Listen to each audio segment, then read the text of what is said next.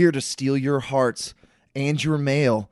It's Mormon and the Meth Head. If you put a Mormon and a meth head together, this is what they sound like. Aaron Woodall and Jessa Reed are friends. Listen to them talking to Mike. Mormon and the meth head, Mormon and the meth head, Mormon and the meth head. Tweakers in the Telestial Kingdom.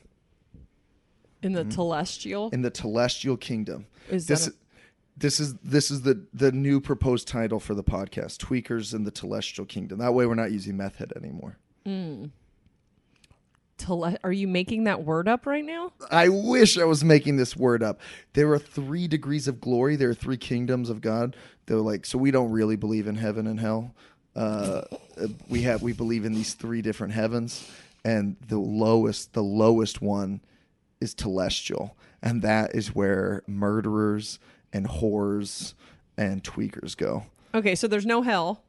Not really, no. But there's Satan. Where does Satan live? Satan lives in outer darkness. He doesn't really have a kingdom, okay? He lives in outer darkness with the sons of perdition, which are the third of the host of heavens who followed him out of heaven in the very beginning, and anyone who has had like direct contact with what's it called? I don't know. Anyone who completely turns against the Holy Ghost. Someone who's had direct confirmation of God, of his existence, and then they denounce God, they become a son of perdition and go to outer darkness. It's very hard to get to hell. It's very, very hard.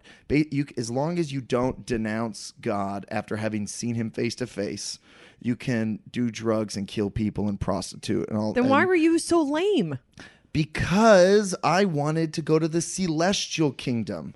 So celestial's the top, and like you only get to the celestial kingdom by making all these covenants, and only at the tippity top of the celestial kingdom, these select few people then get to become gods with their own worlds. Which, tell me, that doesn't sound cool. Yeah. You get to make your own planet, and you get to be God. That sounds great. I'll skip some parties. Wouldn't it be funny to find out that you are God, but that you have to do the exact opposite of what Mormonism teaches you? Yeah. Hold on, though. No wonder you like sci-fi. That's what it sounds like. You're explaining the plot to Lord of the Rings.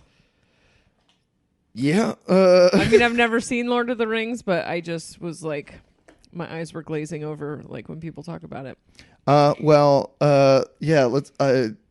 I think that Lord of the Rings is not about 3 different heavens, but they weren't rings of heaven. I get.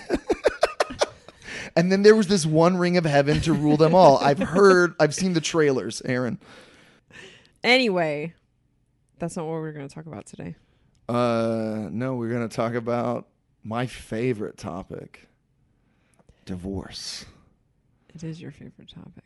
I'm going to build a career out of it, I think.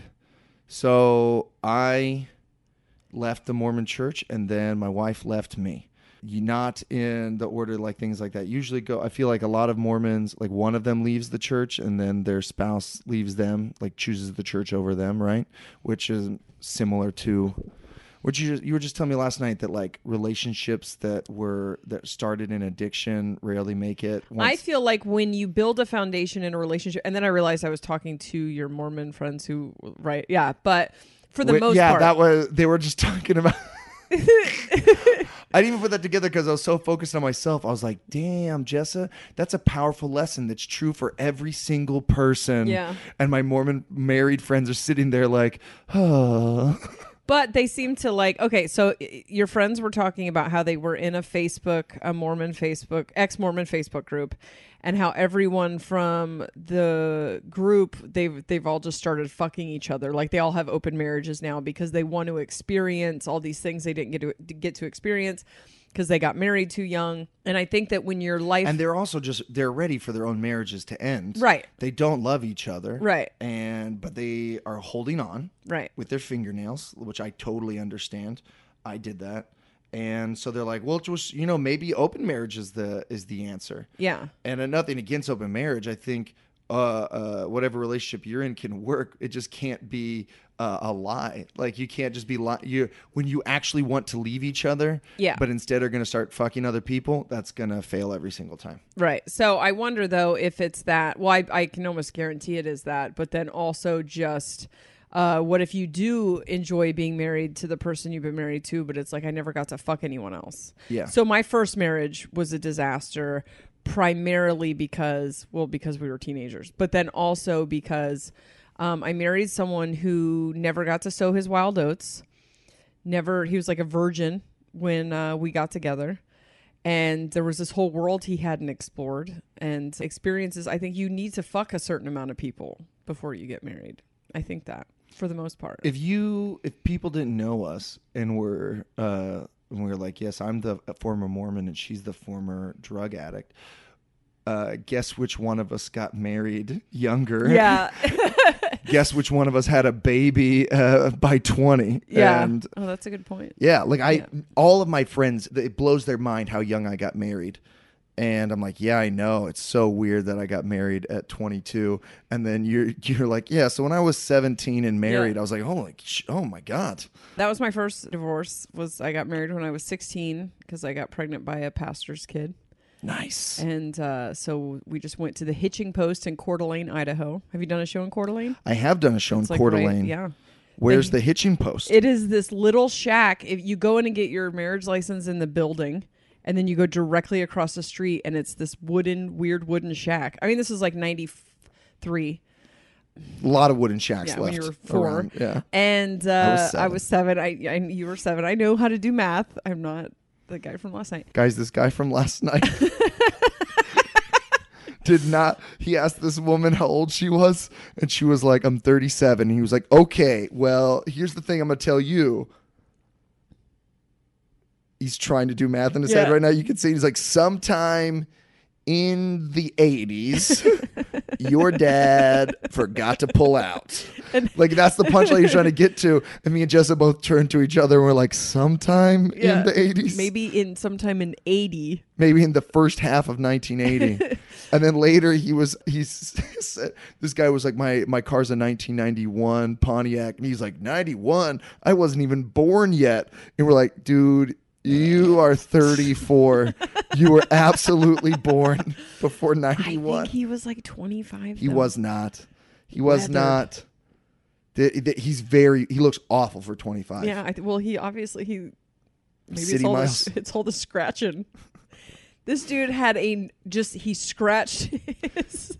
Just constantly during his set. Would not. He had a bad case of beard lice and just. I whispered to Jess, I was like, is he on something or does he just have beard lice? And she was like, he snorted Adderall in the green room. I saw him. All right. So then we went to the Hitching Post. I had morning sickness. I got married with a sub from Subway in my hand. And I was wearing a flannel. This is like Nirvana. And, it was like grunge era. So I was wearing like baggy jeans and a flannel. Did you ever try to get free subs from Subway? Like you got in 93, if someone got married like in 2013 with a sub in their hand, they would have been on BuzzFeed and they would have like tweeting at Subway. I feel like at the Hitching Post there's a lot of people eating while they're getting married, but I threw up in the trash can at the Hitching Post.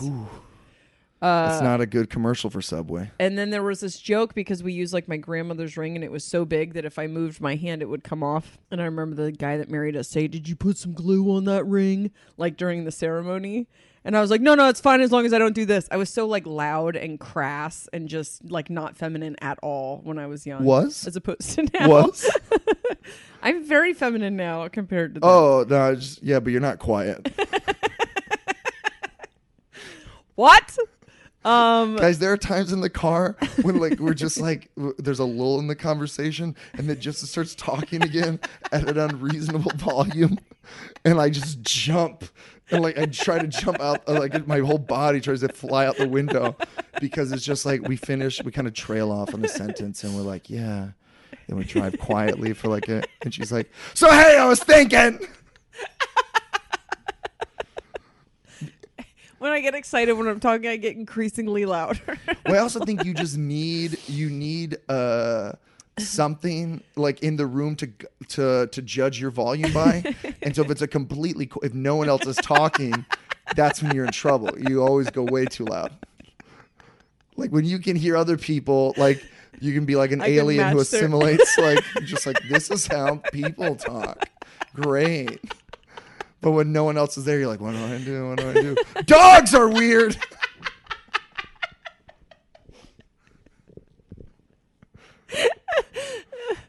Oh, cool. So this is just going to be a podcast like every other conversation we have. Anyway. So then I said, he said, you put some glue on that ring, which fuck you for your shitty Hallmark bullshit. So then I said, no, it's fine as long as I don't do this. And I shook my hand and threw the ring across the room, which was probably an omen. And then I think he tried to carry me across the threshold. Dustin did? Mm-hmm. And then But even I just threw up. I just our whole honeymoon was just me throwing up, and we ate a whole pizza. Nice. And then I just threw up. You're the only person I've ever met too that has a worse honeymoon than me. Because You got a bad honeymoon? Well, we got married. We didn't throw up. We just spent it in Boise. That was. Oh yeah, Coeur d'Alene's worse than Boise for sure. I don't know. I think if you had a choice, definitely go to Coeur d'Alene. But like, just as far as honeymoons go, ours was we got married in the middle of a semester. So we got like married on a Friday, and our honeymoon was Saturday and Sunday, and we just spent it at like the Hampton Inn honeymoon suite in Boise, Idaho, because it had a room looking out on the temple that we were sealed in. God. And then we just learned to have sex all weekend. We just tried. I always was like fascinated by that idea of not having sex until marriage, and just like because I lost my virginity at 14 to a dude. My God! I was so glad you put a teen after you said 6 in the last episode. I don't know why my heart jumped again. No. I was only smoking pot then. I think, and it's awkward and horrible. And then I thought, but is it so great when you're already in love and you just got married, or is it still awkward and horrible? Oh, it's awkward and horrible. Okay. It's awkward. It's awkward and horrible. I think I would not recommend waiting until you are married. I'd say that you can I feel like wait for someone that you're in love with, and that's really fun. But you can replicate that without getting married. But I mean, it was beautiful and awesome to get married and then come back to the hotel room, and a lot of sexual tension there, a lot of just pent up waiting. Yeah. And then to just like slowly undress each other and look at each other naked for the very first time. And that all seems awesome. That is awesome. But then it hurt. Like everything after that, it's just like very uncomfortable. Yeah. Nothing feels good. Nobody comes. And you got a lot of research to do. Wow. Yeah. I would have had to get married in like 6th grade in order to but I waited to get married until 10th grade, or what would have been 10th Just grade. hopefully everyone who listens to this is like, as long as I'm somewhere between Jessa and Aaron, like I'll feel like a normal person. Yeah, there is two extremes here. So that marriage ended. He told me it was just bad. Like he kept cheating on me, and because he needed, he hadn't sown his wild oats, and then he had a lot of like I gained a bunch of weight. Saying that. I didn't say anything the first time. It's such a weird. Why? So is wild oats. Are you not familiar with that figure of speech? I am familiar with that figure of speech. Is it dated? Maybe. It's just I just don't think I've ever been a fan of the. Oh my God. It's just like he's sowing his wild oats into that chick named Amber. he's sowing them all over her face. Chemo Amber. Yeah. Okay, so Amber was the first girl he cheated on me with. First, he started going to strip clubs. Never forget you first. First, he started going to strip clubs, and we lived in Portland, so there was like 18 and older. There was one called, what was that called? So he started going to strip clubs. It's hard to, I'm glad your husband who is cheating on you is not yet 21. He is. Yeah, no, this isn't like this is. So he was 2 or 3 years older than me. He was 19 when we got married. I was 16. Okay. I turned 17 shortly after, and then I gained a bunch of weight while I'm pregnant, and he starts going. But he had a lot of the same, like, had already had a bunch of issues with getting caught watching porn and jerking off. Like, all that stuff was shamed in Christianity, and so to a certain extent, getting married should have solved in theory a lot of these problems, because then he had an outlet sexually, and we were exactly what you would expect when you put two teenagers with the freedom to do, because in Christianity you can go balls to the wall sexually. It sounds like Mormonism, you guys just were really lame sexually. As long as you were married, you could do whatever you wanted. We read about it. We were living with his parents at first, and his dad was like a pastor and did a lot of like marriage counseling and stuff. We used to steal all his books about sex so we could research and like bookmark them at like anal, and then forget about them under our bed, and then his mom would be cleaning our room because we were children. And oh my goodness. Can you imagine what that was like? I remember like on like One Tree Hill, people were getting married, and I was like, this is unrealistic. How would two teenagers ever get married and still live at home and their mom cleans their room for them? That would never happen. I can't even imagine how frustrating it was. I'm like 6 months pregnant with Nicole, and we go and we spend all of our paychecks, or his paychecks, on like, we bought hamsters and this big elaborate. Because you read something about them in one of the books? No, not just a segue. We'd bookmarked this page on anal, because we had to run out and go buy some hamsters. While we were gone, she cleaned our room. Totally unrelated. You know, we were just kids. We were kids, like teenagers with just teenager priorities. And she had to clean up after us, and they paid most of our stuff, and we squandered our money on like weird pets, rodent pets, and then big elaborate cages, or not cages, but like trails thing. You could buy the hamsters as trails and then watch them run around. It's just, and I was like white trash, just complete trash. So we get our first apartment, and he starts going to strip clubs. My body quickly was, probably wasn't that great to start, but quickly my body got torn to shit with my first kid.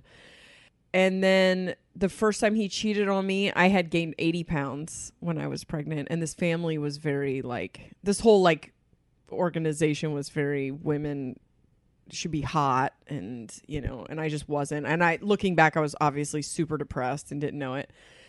And so the first time he cheated on me, he dropped me off at church. We were like super involved in this youth ministry. Then he was supposed to play the bass for praise and worship, and he just never came back. And what had happened was he went to get gum at the little convenience store, and he met a chick named Amber. Amber had brown hair, a tube dress on with sneakers, and a floppy hat. She was wearing a floppy hat because half of her head was shaved. Her head was shaved because she just had a brain tumor removed.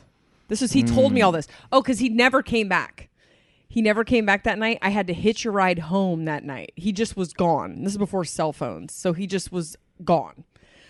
So when he came home, he would fall for all this, like, I already know what you did, so you might as well tell me. Like, because he was like Christian guilt, and because he was an idiot. Oh, gotta love that guilt. Oh, so he ends up spilling his guts and tells me that she had a brain tumor, and he took her down by the railroad tracks, and he fucked her.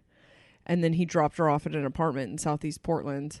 And I just went completely unhinged. Like, I just snapped. I didn't eat. I didn't sleep. I was obsessed with finding Amber. And I was just driving around Southeast Portland. Are you pregnant right now? No, I just had a baby. And so now I know that I suffer from severe postpartum depression for years. But I didn't know this until, I didn't really fully get a grasp of this until way later in life. So I think at this point, Nicole's like 3 months old, which is when it would be very extreme. But I had never been cheated on before. I had never had my heart broken before. This was the first time I was ever in love. And these are all like normal things that happen the first time you get cheated on. There's like this paradigm shift where all of a sudden your brain wants to go back and look at everything that's ever happened in your life and then line it up with this new piece of information. And it's way worse if there was like an affair that was like going on for a while. So I drive around and I'm looking. I remember going to Starbucks, or it wasn't Starbucks back then. It was but a different coffee place. And as they were handing me the coffee, the girl had short brown hair. And I remember being like, Amber? Then I remember that my mom's meth dealer from years ago had a daughter named Amber. And she had brown hair. And I could totally see that bitch having a brain tumor. So I go over to this house. Why? I don't know. She just seemed like The brain tumor type. So I hadn't seen Amber. So I am 17. Maybe I'm 18. I'm between 17 and 18, which would have made Amber like 16. And I hadn't seen her since I was like 15 and she was 14. So I just roll up to this meth house at this fucking meth lab and just am like, hey, Amber, long time no see. Want to come hang out with me? And she's like, okay. And then I get her in my car. I take her back to my apartment and I'm just like soft interrogating her. She has no idea what's happening. Hold on. Does this Amber, meth dealer's daughter, Amber, when you pick her up, does she have a shaved head? No. Oh, okay. Part of me needed to know if that part was true. I don't understand that. He like plot thought point. He thought it might make it sound better if he was like, I listen, felt I like- cheated on you, but she... I felt like by telling me that It was her make-a-wish.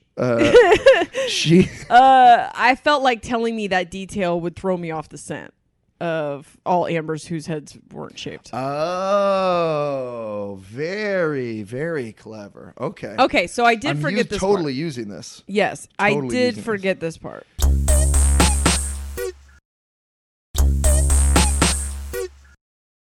When I was growing up, there was a sniper in DC, and everyone was looking for him. But someone said that he was driving like a white box truck, or like a unmarked white van. That was the car that they were looking for.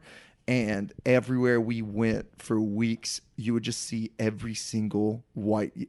All of the DC metro area was just paranoid, and looking at white vans everywhere. Oh, yeah. I remember my dad and I went to a gas station. And there was a white van parked like across the street, and then we just went because people had been shot at a gas station, right? And then it wasn't a white van at all. It was just like a red car. That's slick. It was Not a just, shaved head. No, exactly. Yeah. So throw him off the scent. So I did forget this part. Right before we got married, we did acid for a week straight. This is when Which is why you forgot that part. This is when I conceived Nicole, was during a 1 week long acid trip. And at one point you can imagine how annoying I would be by 3 days into acid. I didn't even want to be around myself, but I became super annoying. And he ends up running away to Spokane with my best friend. And when he comes back from that trip, he tells me that he didn't fuck her, and like they decided that I would believe whatever I wanted to believe, which was true. And then while he was fucking me that night, he said he called me by her name. Holy shit. And that's dude. the night I conceived my daughter. Oh my God. We conceived Nicole that night, and we get back together. And so then I'm like 6 months pregnant when he admits, when I do that, I already know what you did. You might as well tell me. I would just randomly say that when I felt like having a night of fucking emotional something. Anyway, so that was the first cheating. Was I had to process that when we were already married. So Amber was the second. So anyway, I'm sitting here, I'm soft interrogating this Amber chick. She really wants to leave, and I'm just like, well, hold on. I want you to meet my husband. Have you already met my husband? Just like so creepy. And then when he came home, I was like, do you remember Amber? And he was just like, oh my God. And I think that was the first glimpse he got into how Crazy. completely fucking insane I am. And over the course of the next few years, I catfished him back when the internet was web TV. I'm sorry. What do you mean? Back when the internet was web TV? Actually, we don't. Yeah, no, it's fine. Anyway, so back when bongs had holes in them and internet was on the TV. So that divorce, I'm sure we'll get into more of what happened in that marriage later, but that divorce took place when he told me that no wife of mine is going to be doing stand-up comedy. After I won my first comedy competition and got paid work, like 4 weeks into doing comedy, I was a professional comedian.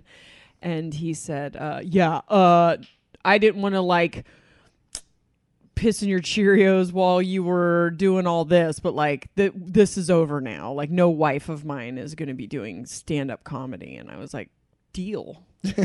You want the cat? And I left that night. So that was my first divorce, and I was just fine. Oh, good for you. Yeah, wonderful. I wasn't. No. No, I had a very public and prolonged meltdown from my divorce. I was married and I was happy, and I had no idea that she wasn't. And No idea? Not really. I don't know.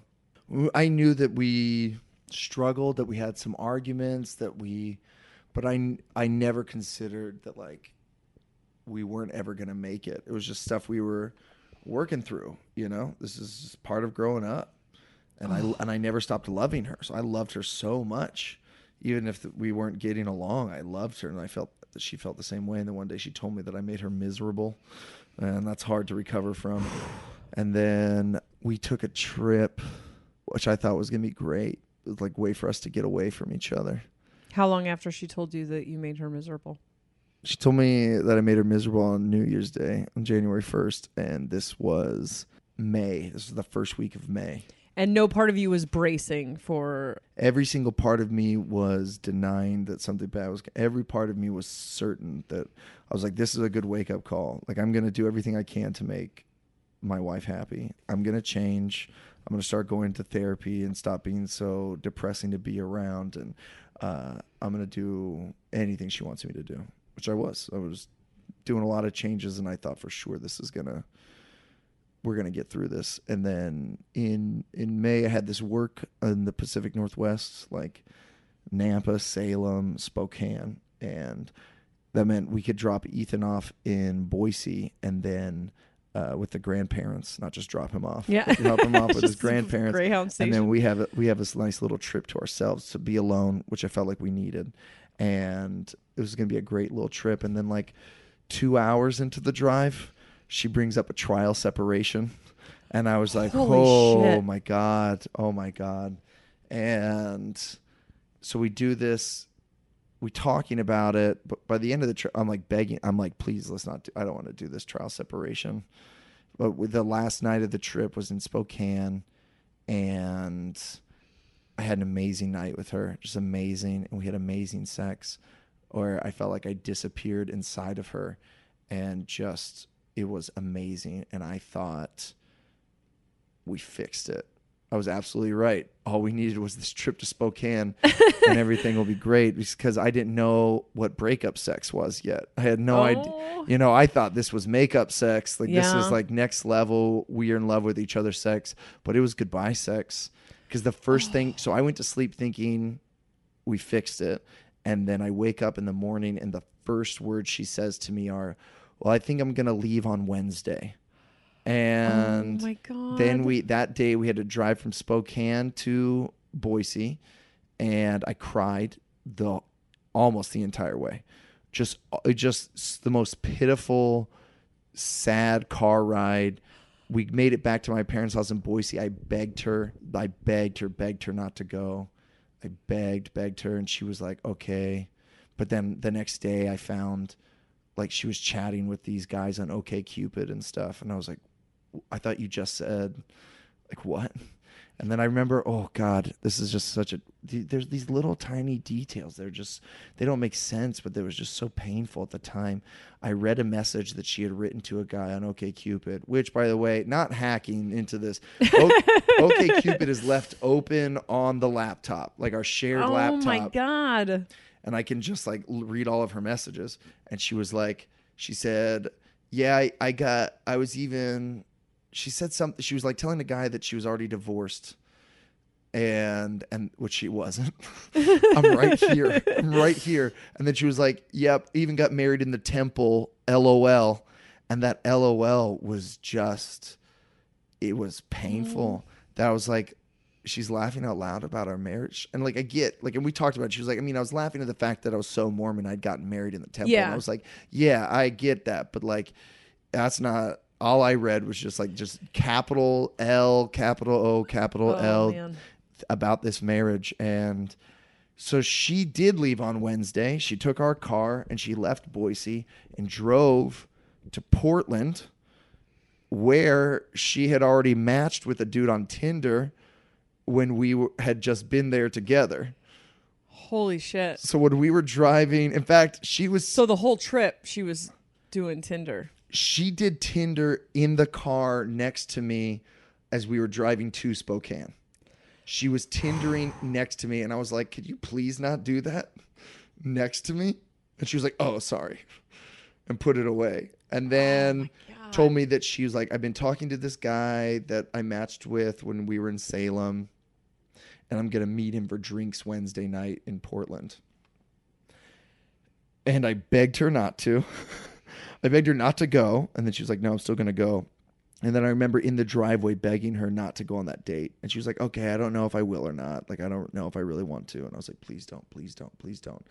She did. She did. It's just weird, the things. Also, still, she's gone. But on our laptop, if I type in OkCupid, like, she's still signed in, right? Oh, my God. I can keep, she's gone. I'm still at my parents' house, and I'm just like, looking at the new pictures that she's added, which she's taken in her Portland hotel room. Like, she's just spending all night in her Portland hotel room taking selfies to add to her dating profile. And I'm just losing my mind. I am 17-year-old Jessa. Apparently I've got, and I go nuts.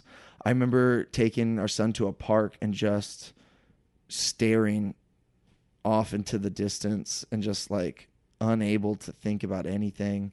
I remember that day my son was, the only time I checked in was when I finally paid attention, and he was like following some other kid and their dad around, and like I felt like the vibe I was getting from the dad was like, would you please play with your kid, because I'm trying to play with mine. Like, I didn't come here to play with your kid. And so I was like, Ethan, come over here. Let's leave them alone. And he said, no, I want to play with this daddy. And I was like, you're just like your mom.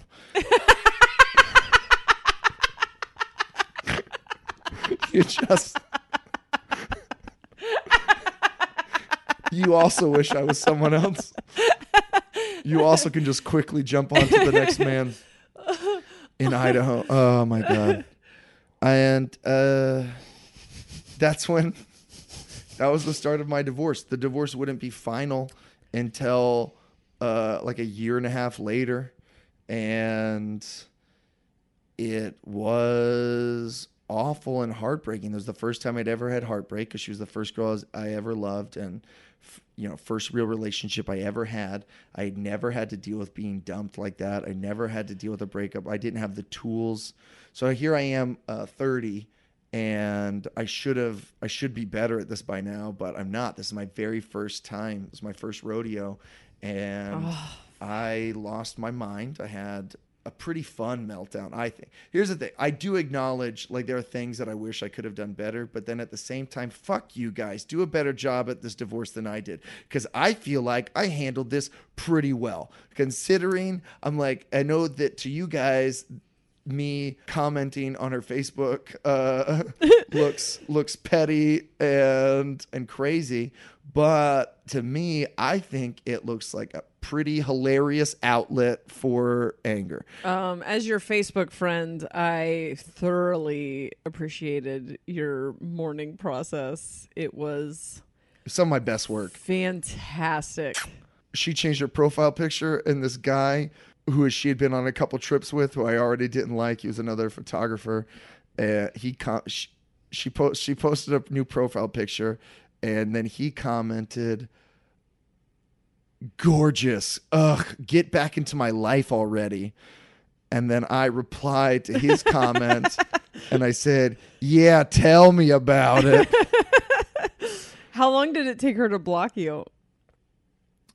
I actually would use this as evidence for her being not a terrible person.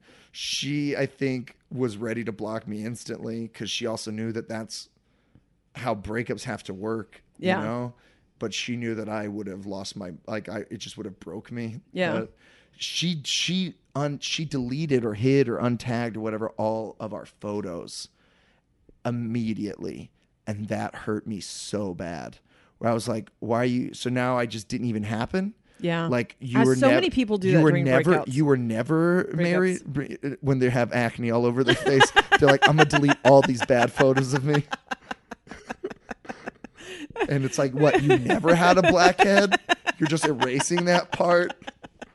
But I just was like, I mean, I don't even delete when I come back on like anniversaries of really hacky, unfunny jokes I made. Yeah. I don't delete them because I do have a sense of self-punishment, I guess, where I'm don't. like, that was you and you need to own it. Yeah. That you wrote that in 2011 and you need to, don't be embarrassed by how dumb you used to be. I don't delete them because that's never happened. But here she Just was gold. deleting wedding photos and stuff, and she was the photographer, so she had almost all of our photos taken. Oh, no. And then I was like, those are my memories.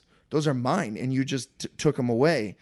And so I felt like when I reacted like that, she was like, all right, so maybe I can't unfriend this dude yet. So it took her a while to block me. It took her a while. And first she just unfriended me and then was like, I'm going to do the full on block from here on out. Are you still blocked?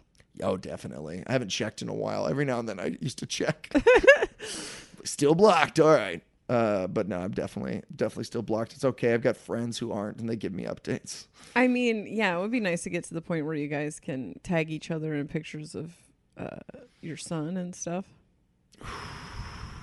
I can't. I don't think that's. I don't. Really? Why would I tag? First of all, why don't tag people? And anyway, no, I don't see that happening. No. But it was rough. It was hard, and I feel like I'm only just now coming out of it. How long? Now it's 18 it's been 2 years since she told me she was miserable. Okay. And this May will be the first time. Will be the 2-year anniversary of the day that she left. But we weren't divorced until last October, right before Big Sky. Okay. That was, I was in like Missoula or something, waiting for Chris Kattan to find a dentist who would fix his broken tooth. So your divorce became final the day before Bozeman? I met you. Yeah. Well, re-met you. Yeah. Yeah, I know. They even sent me an email that has like the exact timestamp on it to the second, which I felt was unnecessary. Yeah. That they were like at 11, 16, and 28 seconds, your heart died, and now you can. How did you take that? It was that same day. It was the same day I got the text from the girl that said, "Never text me again, please," and that I had done Molly the night before. And I was in a real sad spot that day. I was just like, yeah. God, it's weird. I remember all this, but it seems so weird. This has been a busy few months. Yeah. Anyway, how much? I mean, you know me. I have so much to say about divorce, but she started dating people immediately. She found another like serious boyfriend within a few months or something. Did she find him on Tinder? She did, and she lied about it. Really? She told me that they met at a party through a mutual friend or something, which was sort of true, but it's not. They met on Tinder and talked with each other there, and then later she met him at a party of another dude who I think she fucked, and then immediately introduced my son to him. Immediately. Anyhow, we can get into that in our co-parenting episode that we'll do. Yeah. Whenever.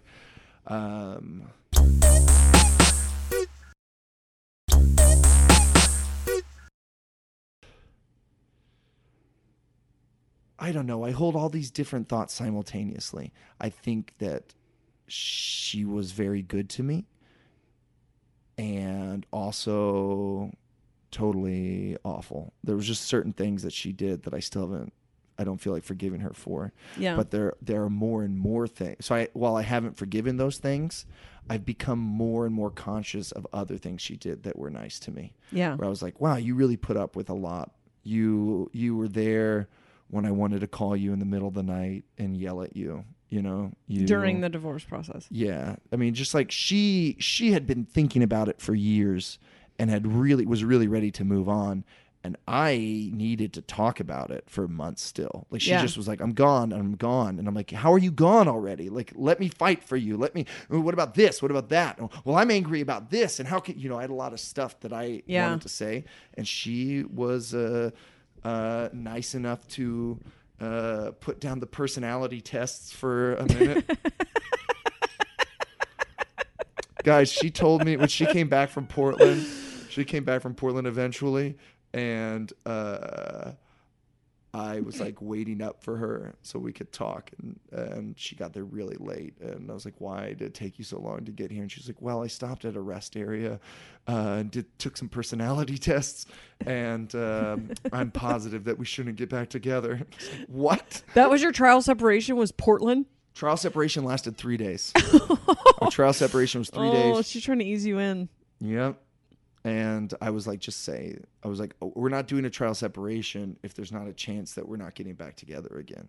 Is there a chance? Oh yeah, because I was like, let's make some rules for that. If we're gonna be trially separated, let's lay some ground rules. Okay, number 1, we're not gonna date anybody.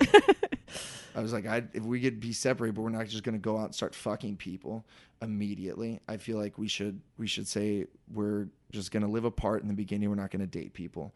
And she said, well, for how long? And I was like, well, I mean, how long do you want this trial to be? Like, let's say 3 months. And how about 7 p.m.? Let's say 3 months, and we come back in 3 months, and then we can decide if we want to change the rules or not. And she was like, I don't want to promise you something, and then like, what if I don't want to? She was like, I'm hesitant to promise something. She's like, I'm not planning on dating anyone. That's what she said. No, I'm not planning on dating anyone Well, for dating 3 and months. fucking are different. I'm not planning on dating anyone for 3 months. But if that happens, like, I don't want to have promised you that I wouldn't. And I was like, no, but that's what a promise is, though. It's like, even if you decide that you do want to do it, you go, oh, but I made a promise that I wouldn't, so I won't. And she was like, well, I don't want to do that. And I said, is there any chance that, like, are we actually getting divorced, or is this just a trial separation? And she was like, I am done. I want to leave you. And that was 3 days later. And she came home and she was like, listen, I know that we shouldn't be married anymore because I took this Which Saved by the Bell character Are You quiz, and I am Kelly Kapowski and you are Screech, and I just know for a fact we shouldn't be married, so I'm gonna leave. But there were lots of things that she did that were nice to me, and that I think she's never gotten divorced either, and she's handling things her own way. But it's just, I hate it. I still hate it. I hate that we're not friends. I hate that it feels like she hates me, that it feels like she wants me to be a villain, even though I do the same thing to her. I think I need her to be the bad guy so that I have someone to direct my righteous indignation towards. Yeah. But she was my best friend, my only friend for years. I didn't make other friends because we were happy just hanging out together. Yeah. We just did everything together. I think the word for that is codependency. Yeah, I was going to say. But at the time, that felt just like love. I thought that's what I was supposed to do. I thought my wife was supposed to be my best friend. And so, and then she was just gone. She was just gone and had no more love for me. And it was just obvious. And it was just like, I begged her to come back. I would say things and be like, how could you do that? And then just realize over and over and over again. I was like, oh, yeah, she can do that because she does not feel the same way about you, man. You keep thinking that she feels some way about you, but she doesn't. She doesn't give a shit. And it's devastating. Oh. Devastating. I don't think I'm so quick to bounce. I don't think I've ever been left. Sounds terrible. She's never, my wife has still to this day never been like dumped, I don't think. Well, she's only been in the game for a minute. Well, yeah. She at least had dated people before me. Oh. I never had. She broke up with a dude while he was on his mission so she could marry me, actually. Oh, really? She wrote this, it's called Dear John letters. Yeah. And that missionaries get all the time. All these missionaries are always leaving with their girlfriends at home. They were going to wait 2 years of their sexual prime and just wait for them. And she wrote this dude, he was like, bye, baby, will you wait for me? And she was like, yeah, definitely. 14 days later, she's like, Dear John. About that. I met this really tall, handsome, freckly guy who makes me miserable. Fuck me, man. This makes me sad. Hey, let's. What about your recent divorce, Jess? Well, I'm not getting divorced, but I think we're doing. You're gonna try an open marriage? I'm gonna try. I have done that. So I've been married for 10 years, and it's been awesome. Just amazing. Best relationship of my life. We're great partners, and it just ran its course, I think, this year. And I did some fucked up shit, I guess. I had some weird experiences that I didn't navigate correctly, and then we just kind of grew apart quick. And rather than letting it get... We used to watch other people go through divorces and stuff and be like, man, we would crush that.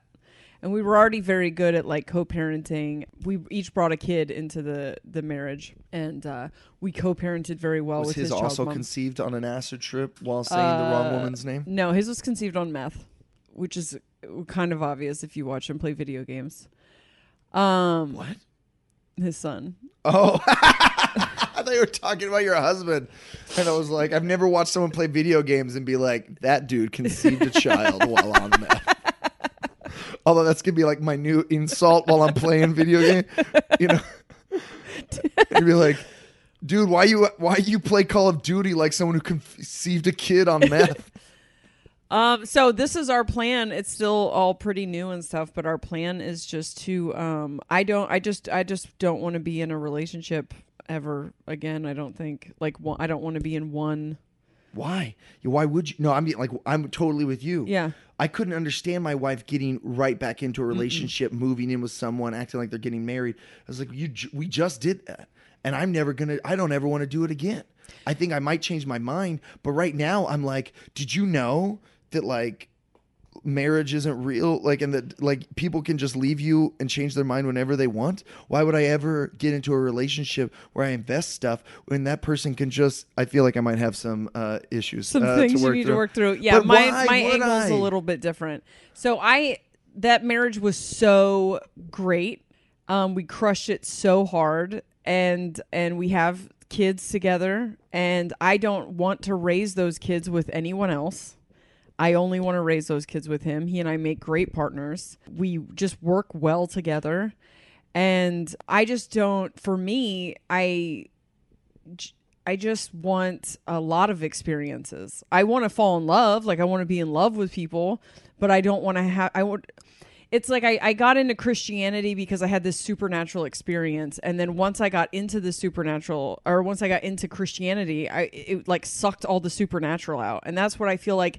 You fall in love and it's so great, and then you guys go into this contractual agreement where all of a sudden this person's responsible for your emotional needs and vice versa, and there's a million things you can get mad at each other for. And Jason and I were really good at like avoiding a lot of that stuff, but it comes down to like noise, nickels, and numbers of like this partnership and everything else. And I have that with him, and I'm fine. And he has someone in his life who I like, and we all get along well, and I think we're going to work together well. And I like that everyone thinks we're not going to pull it off. That makes it more attractive to me. And I just want to go love other people. And my dream is to have 5 people scattered around America. And when I'm traveling and doing comedy, like I'm with my Midwest girlfriend this time, and I'm over here with my East Coast boyfriend, and they don't have to check all the boxes.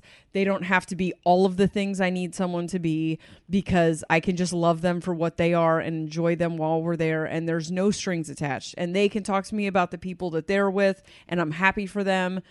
And I'm sure there'll be feelings and stuff to navigate along the way and things to figure out. But I really honestly think like that's my dream life right now, is I just want to have experiences with people, and I don't want to be tied down into anything.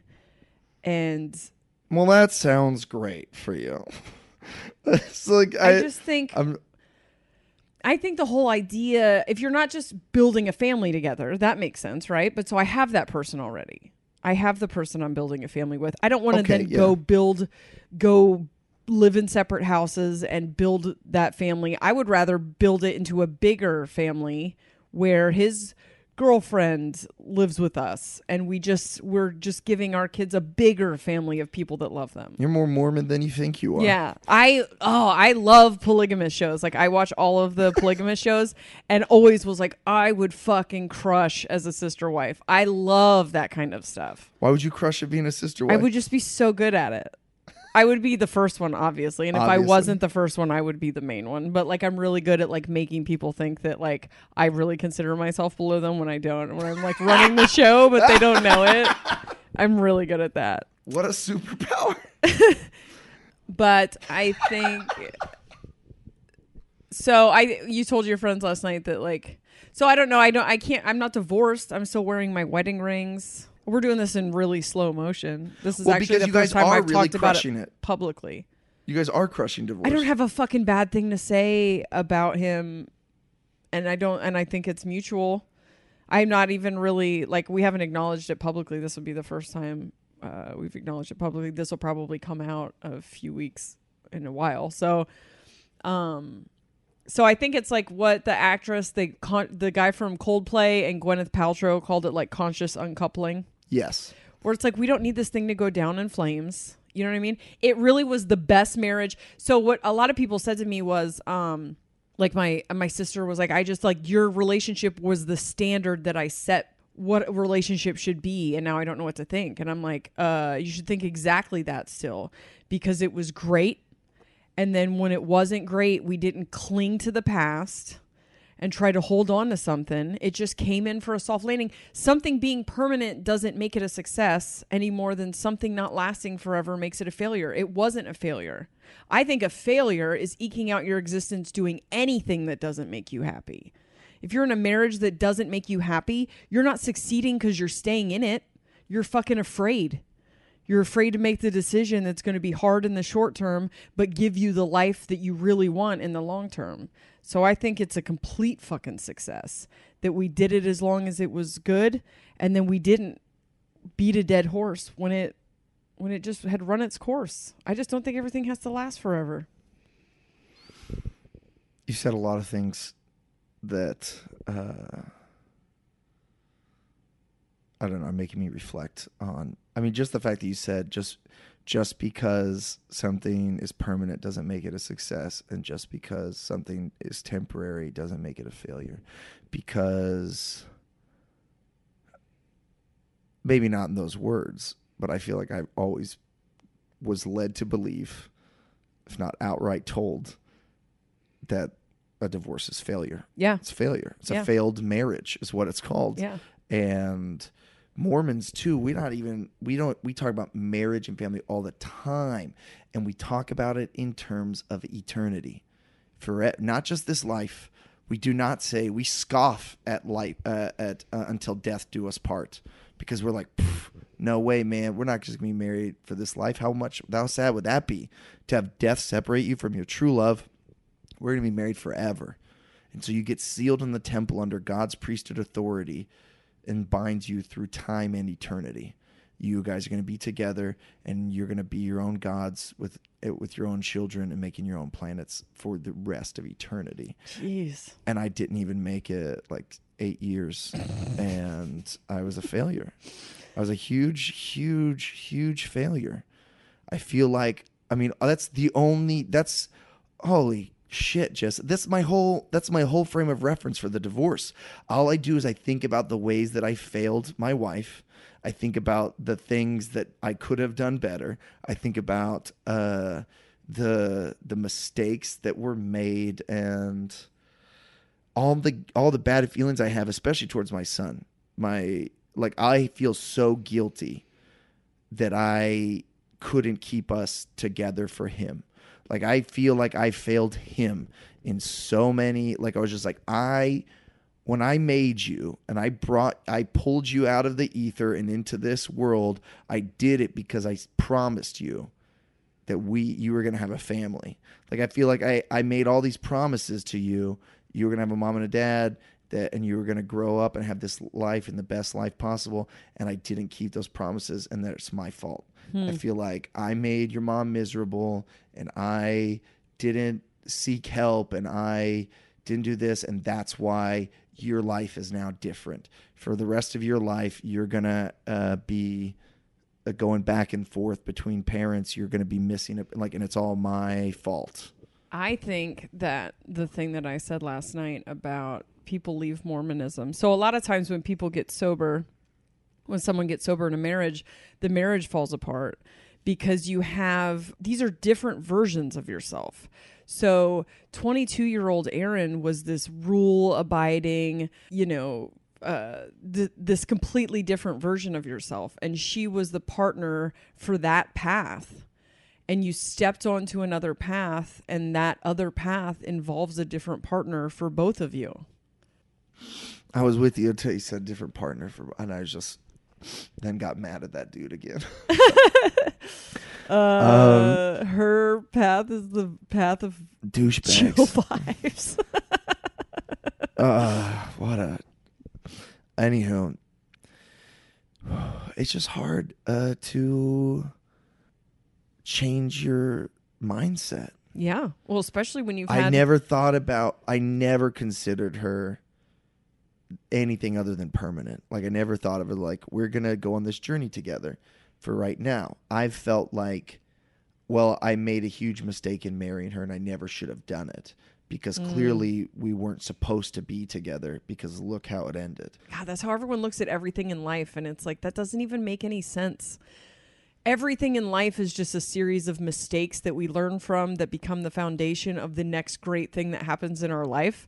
So if you regret is such a ridiculous concept because everything that's good in your life, if you look back, was built on a foundation of something that you would call a mistake. So by believing in mistakes, you are. That makes sense. I just wish that it made me feel better. Like I thought, like right now I'm sitting here going like, I'm like, I want to have this epiphany. Like everything you're saying is making me think in a different way. And I feel like my heart shouldn't be hurting right now. Like I should just be, I wish I was immediately happy. Like I heard you say that and I was like, yeah, that makes sense. Everything's built on it. So of course, but I still it takes a lot to change that mindset, I guess. How many years do you think it'll take me to be happy about this thing? Because you were pointing out the other day when we were driving across West Texas that I wasn't happy then and that I'm way happier now. So why am I still angry that she left when it really was the best thing for me? That's the justice part of that, I think, is it's hard when it's another person involved to not get attached to needing that person to be on the same page, or like for some reason we connect forgiveness to apology, and we connect it to like closure. Forgiveness is a process about you and from you, and it has nothing to do with the offending person. I feel like I could forgive anyone for almost anything if they just said sorry for it. If they were just like, hey, sorry, man, I'd be like, oh, okay. Yeah. But if they don't, and they like borrowed my pencil and never gave it back, Well, that comes from two things. Number one, you're assuming that they give a fuck whether or not you forgive them. You think that the forgiveness is an exchange between you and that person, but it's not. It's an exchange between you and yourself. It's about you accepting an experience that you had as being valuable as an experience in your life, and detaching from the need for it to be closure between you and the other person, because that person was a vehicle for you to have that experience. You have gained so much from this person breaking your heart. Why do you need them to apologize to you for it? Because it was rude. Because that's what you do in a polite society. No, it doesn't hold water. Oh, God. All right. I clearly have a lot to think about. Let's wrap. I'm going to go cry or something. Make sure you... Tune in next week. We're going to talk about Tinder. Yeah, everyone's like bummed out at the end of this. I thought there'd be way more meth stories. Yeah. Well, I'm gonna set up a Tinder. You're gonna walk me through it. I am. Mm-hmm. I'm gonna set I you. decided. I thought I was too old for Tinder, and then I saw No all the way. bitches that you were swiping past, and I was like, oh, there's hella 40-year-olds on this thing. Which I do. I don't set age limits. I have no. Well, no. Sorry. really? I have no upper age limit. Yeah. I have no upper age limit. I don't swipe on 18-year-olds. I started at. What's wow. the oldest? You can go up to like 100 years old on there. But like, Yeah. and so there's some gems out there. There's some gems that you will miss if you're capped at 30, man. You will miss a lot of good ones. Yeah. Why would you cap at 30? Anyway. I'm speaking to a lot of younger listeners yeah. right now. But okay, that'll be fun. That'll be the next one. Okay. Thanks for listening to Mormon and the Meth Head, you guys. Bye. Bye. If you put a Mormon and a meth head together, this is what they sound like. Aaron Woodall and Jessa Reed are friends. Listen to them talking to Mike.